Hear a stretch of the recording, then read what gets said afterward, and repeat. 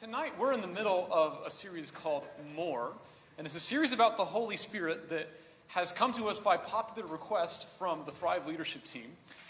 And the reason we're calling the series More is because the Holy Spirit is the person of the Godhead who takes the things of God and makes them known to us. So, for example, in John 15:26, it says that the Holy Spirit is the one who testifies to us about Jesus.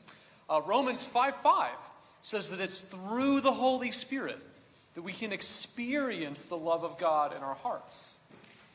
So the Holy Spirit is the way that you can have more of God.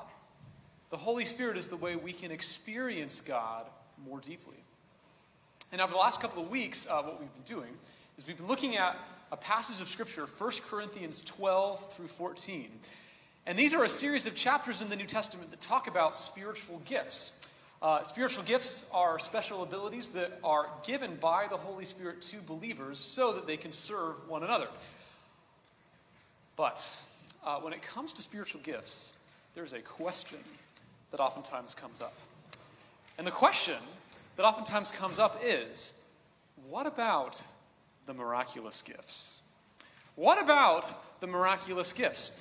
Some of the gifts, particularly the ones mentioned in 1 Corinthians 14, seem to involve supernatural abilities of some kind, like the ability to speak in a language you don't know, or the ability to know something about another person that they already know but that you don't. Now, if you read the Bible, it's undeniable that in Paul's day, he's the one who wrote 1 Corinthians, it's undeniable that in Paul's day, these were real spiritual gifts that people had. And there was no other genuine explanation for them than that God is real. God exists. He gave those who believed in him these supernatural abilities. But the question that many people ask today is, are those gifts still around? So before we get to 1 Corinthians 14, we need to consider that question ourselves. The question of, are the miraculous gifts still for today?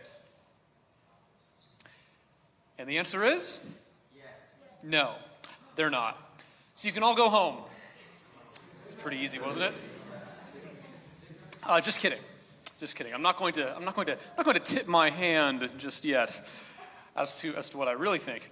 But no, I'm not going to give you more than just a yes or no answer. Of course, I would never do that to you. I might do it to other groups, but never to this group. Yeah, you're welcome. And tonight, one thing I want to add, I just really care that everything that we're talking about tonight is grounded in Scripture. So we're going to let Scripture answer our question for us, the question of whether the miraculous gifts are for today. And so using Scripture, I want to look at that question in three different parts. The slides made it in. You guys, you would be so proud of me. These were like the most last-minute slides that ever they have been. And we just have the most amazing people in the tech booth who just put them in there. So here's our three things. So number one, why some say the miraculous gifts aren't for today. Then number two, why others say the miraculous gifts are for today. And then number three, so what? Okay, so let's look at the first one here. So down through the centuries, a lot of people have thought about tonight's question in different ways. And typically, Christians down through the centuries have come to one of two conclusions. One conclusion is that no, miraculous gifts are not for today. And that view is called the cessationist view, because it holds that miraculous gifts ceased after the era of the apostles. That's the first view. The other view is that yes, the miraculous gifts are for today. And that view is called the continuationist view, because it holds that miraculous gifts have continued into the present. Okay, so you've got cessationism, continuationism. You don't even really need to remember those, but if you're into that kind of thing, there you go. I've just given you a couple of terms. So let's just take a look at those different perspectives, and let's start with the cessationist view. Now this view has a lot to do with what cessationists believe about the purpose of the miraculous gifts.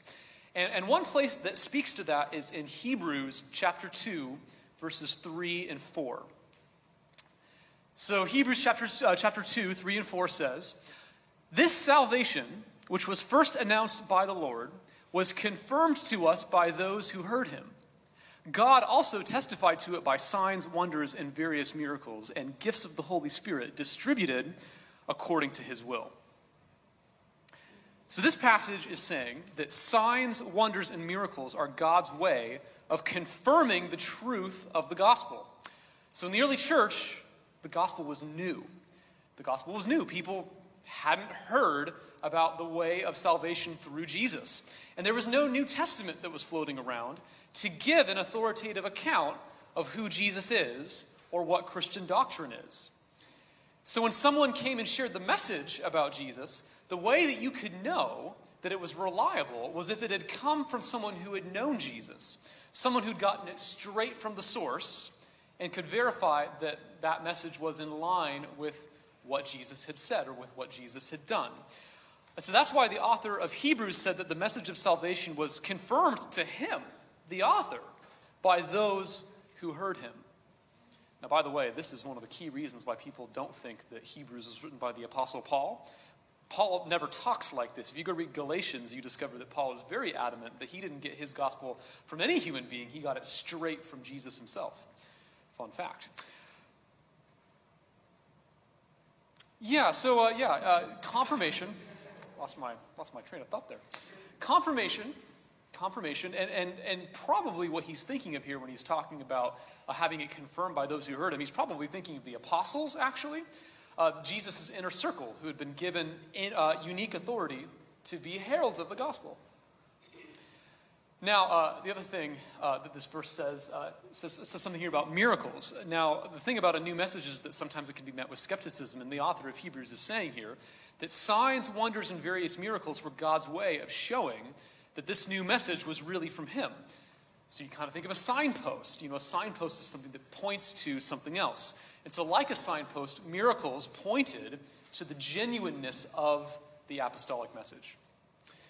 But, the argument goes, now that the apostles have died and their teachings have been preserved for us in the Bible, those confirmatory miracles are no longer needed.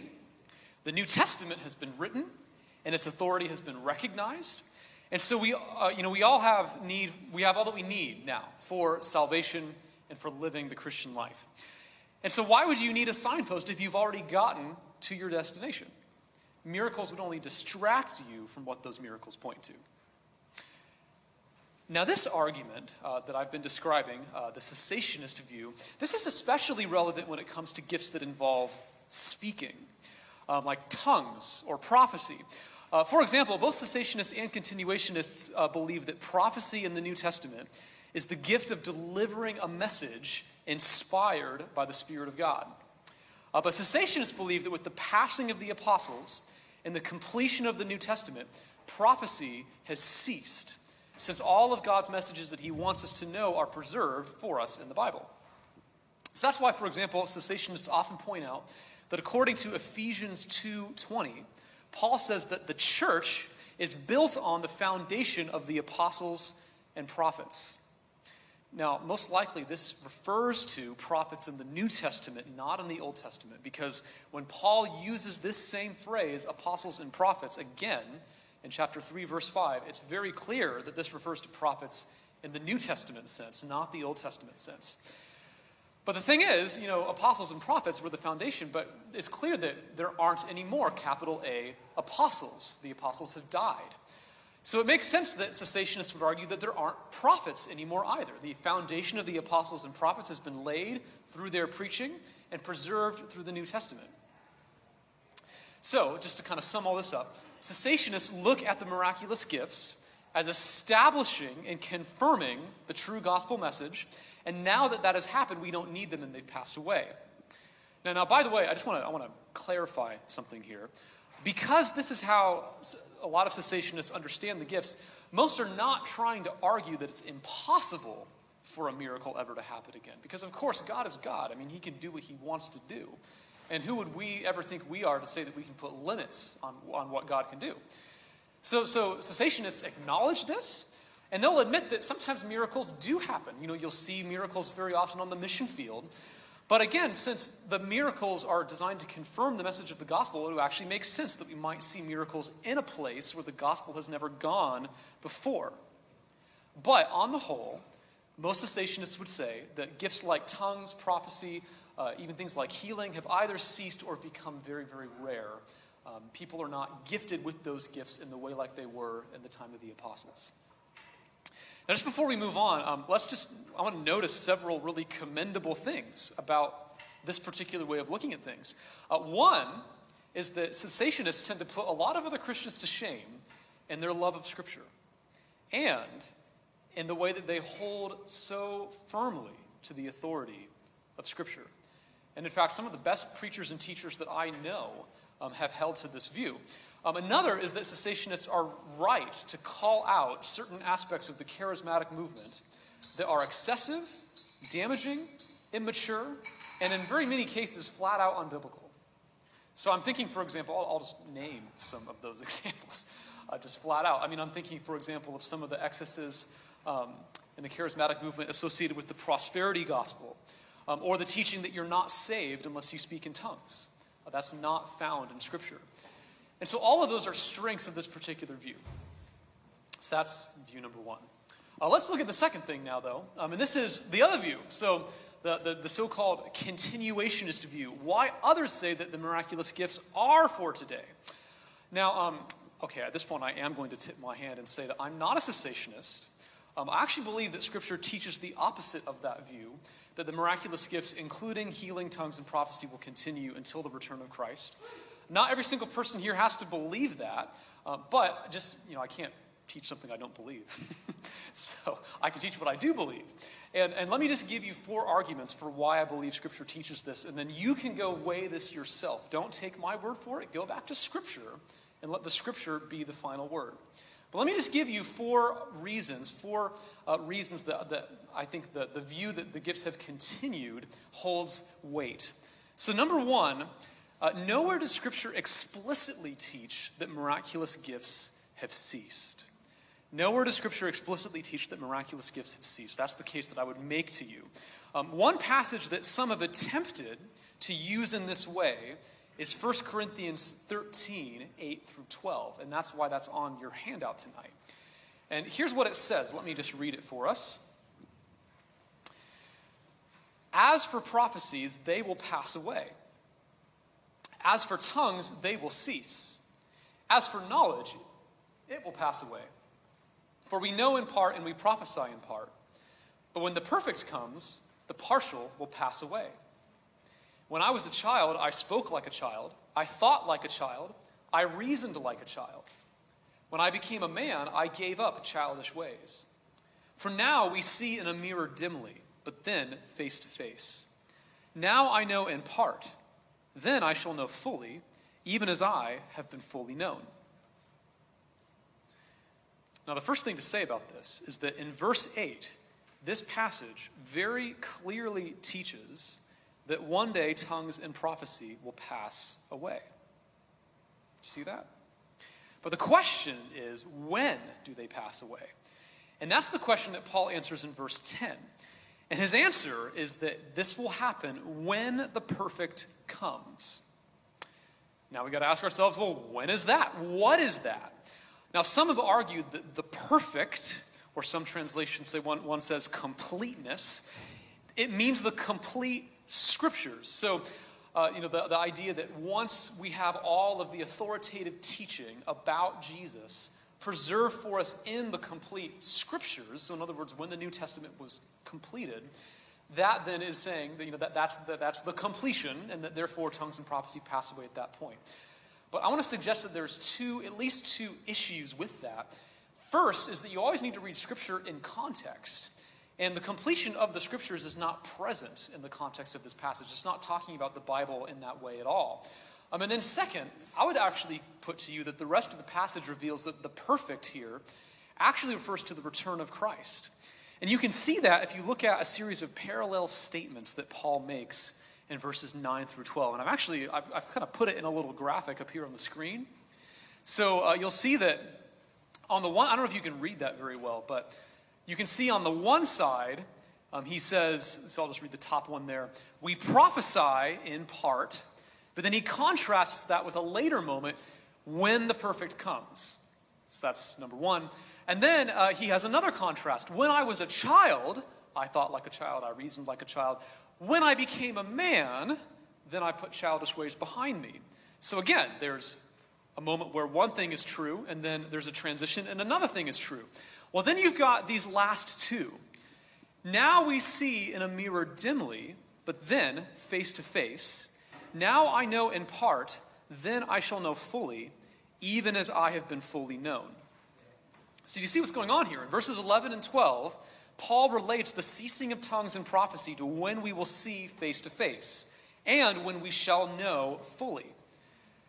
Seeing face to face echoes the promise of God that once Christ returns, we will see him face to face. That's Revelation 22, verse 4. The same is true of knowing fully. So you can see how the parallel structure of these verses indicates that the perfect or completion here refers to when Jesus returns, not the completion of the New Testament scriptures. Now, it is true that something ceased at the end of the apostolic age, and that was the existence of apostles, capital A apostles. But nowhere does Scripture unambiguously teach that miraculous gifts like tongues and prophecy have completely gone away. And in fact, 1 Corinthians 13, I would suggest, actually says the opposite, that they'll only cease when perfection comes at the return of Jesus. So that's reason number one. Reason number two that I would say that miraculous gifts are for today, according to Scripture, is that the Bible shows that the purpose of those gifts was far broader than merely confirming the apostles' teaching or providing authoritative doctrine before the scriptures had been completed. So just let me give you a couple examples of that. In 1 Corinthians 14:3, the gift of prophecy is said to be for strengthening, encouraging, and comfort. In 1 Corinthians 14:24 through 25, prophecy convicts unbelievers of sin and demonstrates the reality of God. So here are two passages that teach that the miraculous gifts are not solely for confirmation. They're also for things like edification or for evangelism. And in fact, you kind of see something similar with the miracles of Jesus. So just think about in the Gospel of John, where the Gospel of John calls Jesus' miracles signs, and it says that they're meant to help people believe. So since Scripture teaches that the gifts had a variety of different purposes beyond just confirming the apostles' message, it isn't necessarily the case, therefore, that miraculous gifts have disappeared now that those apostles have passed away. And then I'll give you two more here. Or did I say two or one? I can't remember. One more? Two more? I don't know. I'll give you this next one and see if I've got any more to say after that. But here's a third argument, and that is that the scriptures teach, I believe, that the miraculous gifts will continue until Christ's return. We've already seen that in one passage, 1 Corinthians 13. But let me just show you three others that seem to suggest this. First is Ephesians chapter 4. Now, I don't have this one on the screen. You can turn to your Bible there if you want. But this is Ephesians chapter 4, where Paul says that God gave apostles, prophets, evangelists, pastors, and teachers to the church. Verses 11 and 12. And again, because of how Paul uses the word prophets here earlier in this letter, these are almost certainly New Testament prophets that he's referring to, not Old Testament prophets. And then in verse 12, he tells you that the purpose of all these roles is to build up the body of Christ. And verse 13 says that this will happen until we all reach unity in the faith and in the knowledge of the Son of God and become mature. So with the exception of apostleship, which the New Testament does teach has passed away, we don't have Peter and James and John around anymore, this gives us reason to assume that all of these gifts will be around to serve the purpose of building up the body until we all attain unity in the faith and the knowledge of the Son of God and become mature. And this won't happen until Jesus comes back. Let me give you another passage. This is Acts chapter 2. This is where Peter is speaking on the day of Pentecost. And he explains what happens on the day of Pentecost by going to a prophecy in the book of Joel. He says, in the last days, God will pour out his Spirit on all people. Your sons and daughters will prophesy. Your young men will see visions. Your old men will dream dreams. Even on my servants, both men and women, I will pour out my Spirit in those days, and they will prophesy. I will show wonders in the heaven above and signs on the earth below, blood and fire and billows of smoke. The sun will be turned to darkness and the moon to blood before the coming of the great and glorious day of the Lord. And everyone who calls on the name of the Lord will be saved.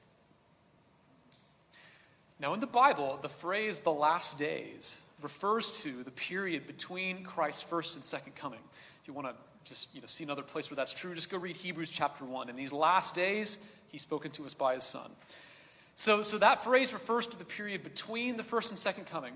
And it seems like Peter is actually thinking here, not just at the beginning of those days, but of the whole period. Because he jumps to the very end of it. I don't know if you noticed this, but he jumps all the way to when Christ returns, accompanied by these supernatural signs from heaven. So if that's the case, then it would seem that throughout the entire period between the first and second coming, that period is characterized by the presence of supernatural gifts in the church. And then one more. This is Mark 16, 17, and 18, where Jesus says, "These signs will accompany those who believe. In my name they will drive out demons, they will speak in new tongues, they will pick up snakes in their hands, and when they drink deadly poison, it will not hurt them at all. They will place their hands on sick people, and they will get well." Now, the reason I put this one last is because there are some textual issues about whether this ending of the Gospel of Mark was original or maybe it was a bit of a later addition. People are divided on that. But in any case, it says that miraculous signs will accompany those who believe. It's not limiting that explicitly to believers just in the time of the apostles. So I think there's reason to think that this is saying that these signs will be present in the church even after that time. So we've got at least 4 different scriptures now that I would say are putting to us that these gifts will be in place until Jesus returns. So just to sum up, the first reason that I believe the scriptures teach that the miraculous gifts haven't ceased is that, number 1, nowhere does scripture explicitly teach that they have passed away.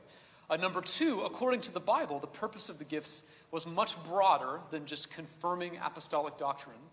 And then number 3, the scriptures teach that we can expect the miraculous gifts will continue until the return of Jesus.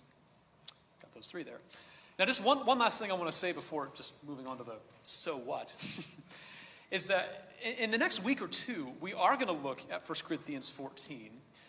And it is a chapter that talks about 2 gifts in particular, the gift of prophecy and the gift of tongues. And one of the questions that we haven't looked at tonight, but that we will look at in subsequent weeks, is, okay, let's say that there's nothing in the Bible that says that the miraculous gifts have ceased. Well, the question then that you might ask is, are the things that today people call tongues and prophecy the same as what are actually in the Bible?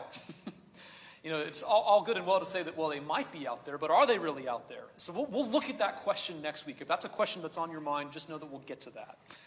So now, last of all, I just want to ask the so what question. I basically just led you through a little lecture. I've been kind of like a college professor tonight. Just, one view, all the sides of that view, and all the sides of this view. You probably feel like you're sitting in class. I hate to make you feel that way. But the question that I want to end with is, okay, well, so what? Why does it matter? 3 quick things to say about why it matters.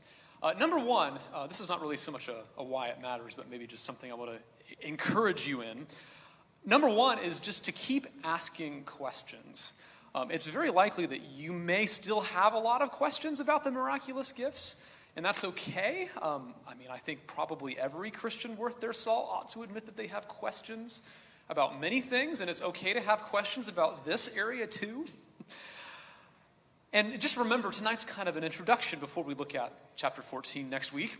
And then I also want to say that this is a secondary issue.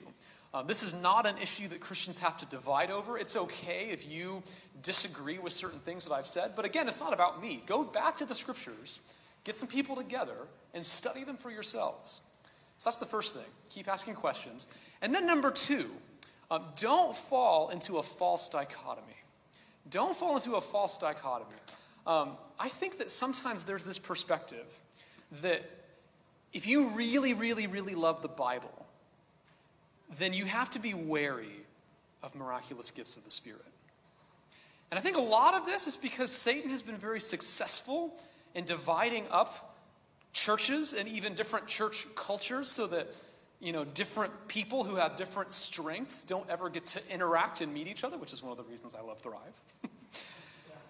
But I just want to suggest that, you don't have to make a choice. You can love the Bible, and you can hold to the authority of Scripture, and you can also hold that miraculous gifts exist. At least I believe that Scripture allows you to do that. Anyone know what this is? This is an ampersand. This is an ampersand. And I just want to suggest to you that there are a lot of things in life where it seems like, it has to be either this or that. And sometimes that's true. Either Jesus is God or he's not. But this is not one of those. This is a place where we actually ought to love the Word of God so deeply that we know it like the back of our hand, and love the Spirit of God so passionately that we're willing to step out in faith and allow him to move in our lives. So don't fall into a false dilemma. It's been said, and this is this is a little cheeky. So please, I'm not trying to invest the full weight of anything into this, but it's been said that if you only have the Word of God, you dry up. If you only have the Spirit of God, you blow up. But if you have both the Word and the Spirit of God, you grow up. Okay? So, and then one last thing, and this is really kind of the main thing that's on my heart. The reason for talking about this subject in the first place, are the miraculous gifts still for today, is that I just want you to receive all that God has for you. I am not interested in getting, charismatics to become Presbyterians and Presbyterians to become charismatics or whatever. That's a false dichotomy. I'm not trying to, make people into a certain mold. All I care about is that you receive all that God has for you. And so this is a message tonight that really is just designed in my view, just to clear the ground.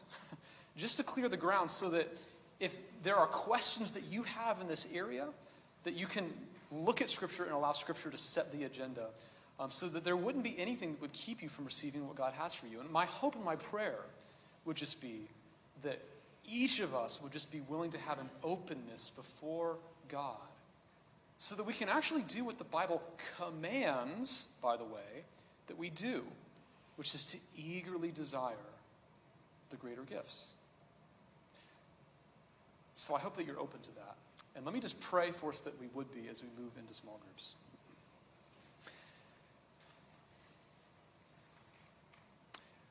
Father, just regardless of the different thoughts and views that we each have, I just pray, Lord, that you would help us just look to Scripture as our guide and as our authority. And I pray even for myself, Lord, if there's anything that I've said tonight that needs to be brought into fuller alignment with Scripture, that you would just help me to do that and help us to do that now as we just go to small groups. And Lord, I just pray that you would give us both at the level of mind, heart, body, soul, spirit, just an openness to what you want to do in our lives through the Word of God and through the Spirit of God. In Jesus' name, amen.